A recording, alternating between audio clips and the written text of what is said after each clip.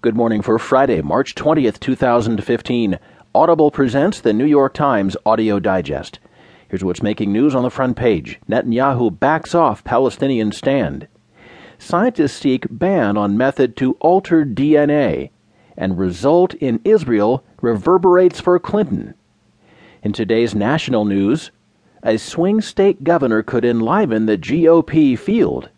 Republican budgets in Congress add to military spending. And Illinois governor takes on union fees. In today's business headlines, the Dow was down 117 points yesterday. Take Google to court. Staff report urged the FTC. The Tesla Model S will drive itself this summer. And a judge backs $10 million settlement in Target data breach. There will be more business stories, more national and world news too. A roundup from the sports page. And New York Times columnist Paul Krugman. Now, as selected by the editors of the New York Times, here are the stories on today's front page. The top stories written from Jerusalem by Jody Rudorin and Michael Shear. Netanyahu backs off Palestinian stand. Prime Minister Benjamin Netanyahu of Israel on Thursday tried to backtrack from his pre-election declaration that no Palestinian state would be established on his watch. But his new assertions appeared to do nothing to assuage an infuriated Obama administration. In a series of interviews with American broadcasters, Netanyahu said he'd not been trying to suppress the votes of Arab citizens with an Election Day video, warning that they were being bused to polling stations in droves, remarks that caused outrage around the world. Netanyahu said he had not intended to reverse his endorsement in a 2009 speech of a two-state solution to the Israeli-Palestinian conflict, but only to say that it was impossible right now. He cited the Palestinian leadership's refusal to recognize Israel as a Jewish state and its pact with the Hamas movement, as well as the rise of Islamic terrorism.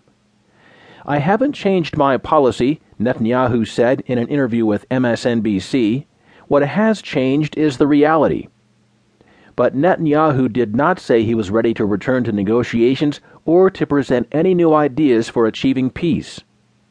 President Obama waited nearly 2 full days before making a congratulatory phone call to Netanyahu on Thursday evening, as his administration was still seething over the Israeli leader's pro-election comments. In a striking indication of how bitter tensions remain between the two, Obama told Netanyahu directly that the United States would have to reassess our options after the Prime Minister's new positions and comments on the two-state solution, according to a White House official who spoke without authorization to detail the private conversation. The formal White House account of the call said Obama reiterated his intention to reach a deal with Iran on its nuclear program, another sore point with Netanyahu. Earlier Thursday, Josh Earnest, the White House press secretary, said that Netanyahu's pre-election statements demonstrated that he was no longer committed to a two-state solution, which means that the United States is in a position to reevaluate our thinking.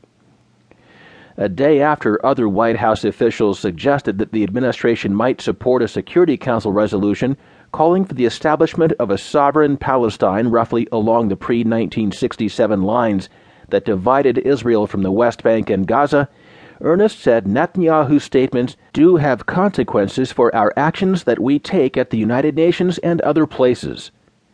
In Israel, Netanyahu's apparent reversal was largely seen as a blatant appeal to take votes from parties on his right flank, which appears to be what happened. Many analysts expected Netanyahu to backtrack after the ballots were tallied.